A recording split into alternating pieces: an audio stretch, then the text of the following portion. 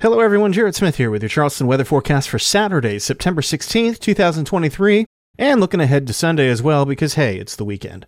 Saturday is going to be the pick day of the weekend as high pressure remains in control for one more day. We start the day in the upper 50s inland to low 60s in the metro, with upper 60s to around 70 closer to the beaches. Highs then climb out to the mid-80s in the afternoon, and with dew points mixing out into the mid-50s, that'll make for some very comfortable air for getting outside under plenty of sunshine.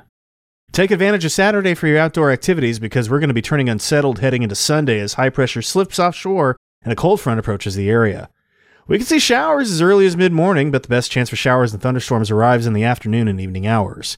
Some brief periods of heavy rain are possible, and a possible wave of low pressure along the front might even enhance rainfall somewhere in the metro, so we'll keep an eye on that as well.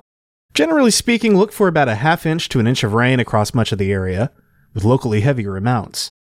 As a result of the clouds and rain, temperatures are only going to top out in the low 80s, and while thunderstorms are possible, severe weather is not expected.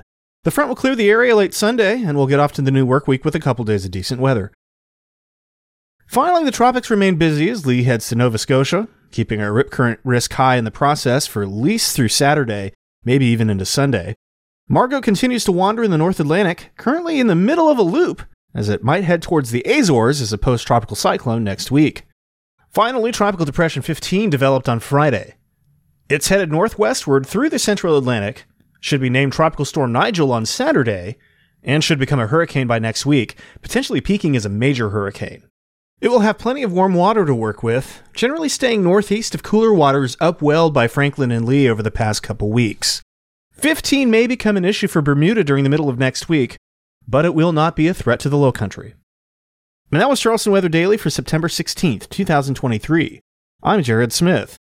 You can find Charleston weather forecasts online at chswx.com, on Mastodon at chswx at chswx.social, on Instagram and Facebook at chswx, and on Blue Sky at chswx.com.